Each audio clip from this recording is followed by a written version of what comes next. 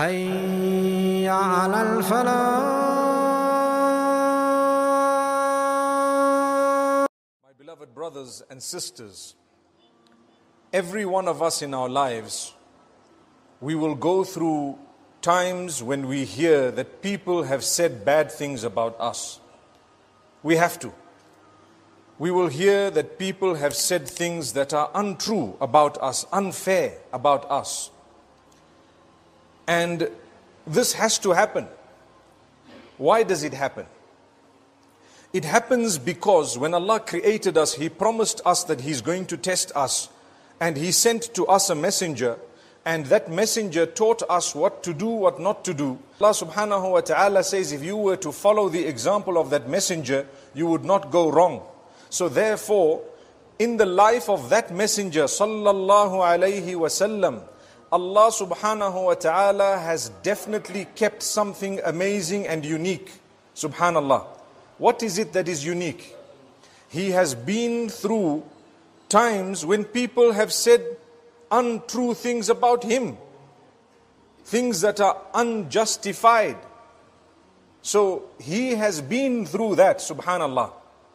Allah subhanahu wa ta'ala has chosen that if any one of us is to fulfill the sunnah of the Prophet Muhammad sallallahu alayhi wasallam, we would need to go through many things that he went through.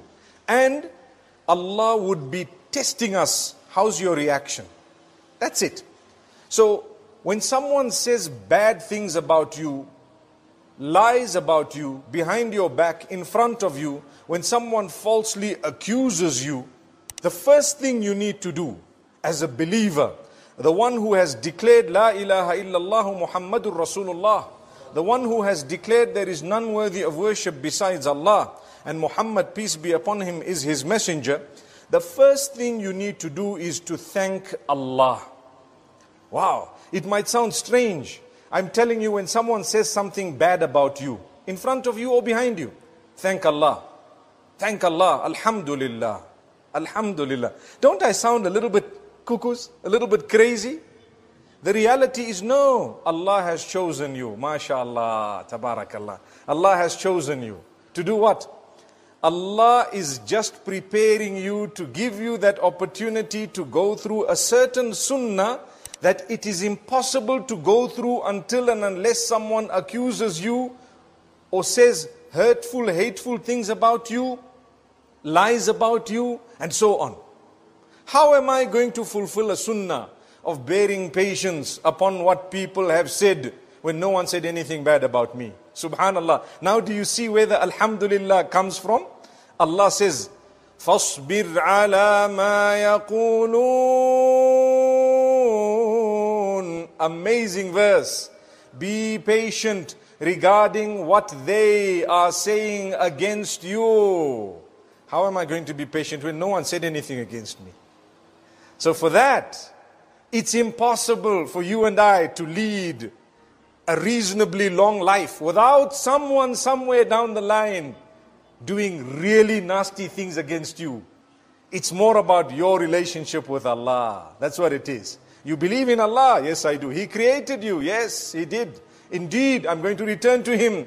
Well, He is the master planner, giving you an opportunity to bear patience upon evil speech, hurtful, hateful, untruths, accusations against you. Bear patience. قَدْ نَعْلَمُ إِنَّهُ لَيَحْزُنُكَ الَّذِي يَقُولُونَ. One of my favorite verses. I'm sure you've heard me say that many times if you have followed a few of my talks. Allah says, we know that what they are saying hurts you. We know it saddens you. Actually, the term used is huzn. It saddens you. Nabi Sallallahu Alaihi Wasallam was saddened primarily because he knew those people are actually engaging in a disservice against themselves. I ask you a question. You're a good person, brother or sister. You are innocent. You are straight. You are upright. And subhanallah, here you have people saying bad things about you, and you know they are telling a lie. You should say Alhamdulillah and feel sorry for them. Feel sorry for them.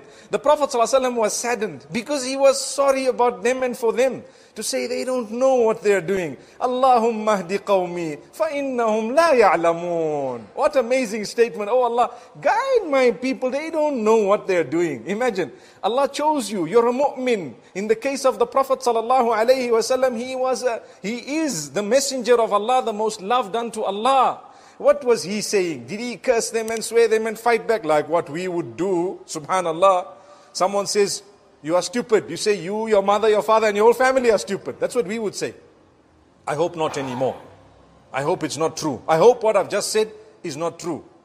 But sometimes that's how we react. We think we're a big deal. Someone says something about you, you swear him and his whole community. Subhanallah. Don't do that. Do you know your worth? Do you doubt your worth? I don't doubt my worth. My brothers and sisters, their evil must not make us lose our good. You heard what I just said? You will be judged by Allah based on your qualities, your statements, not on someone else's statements.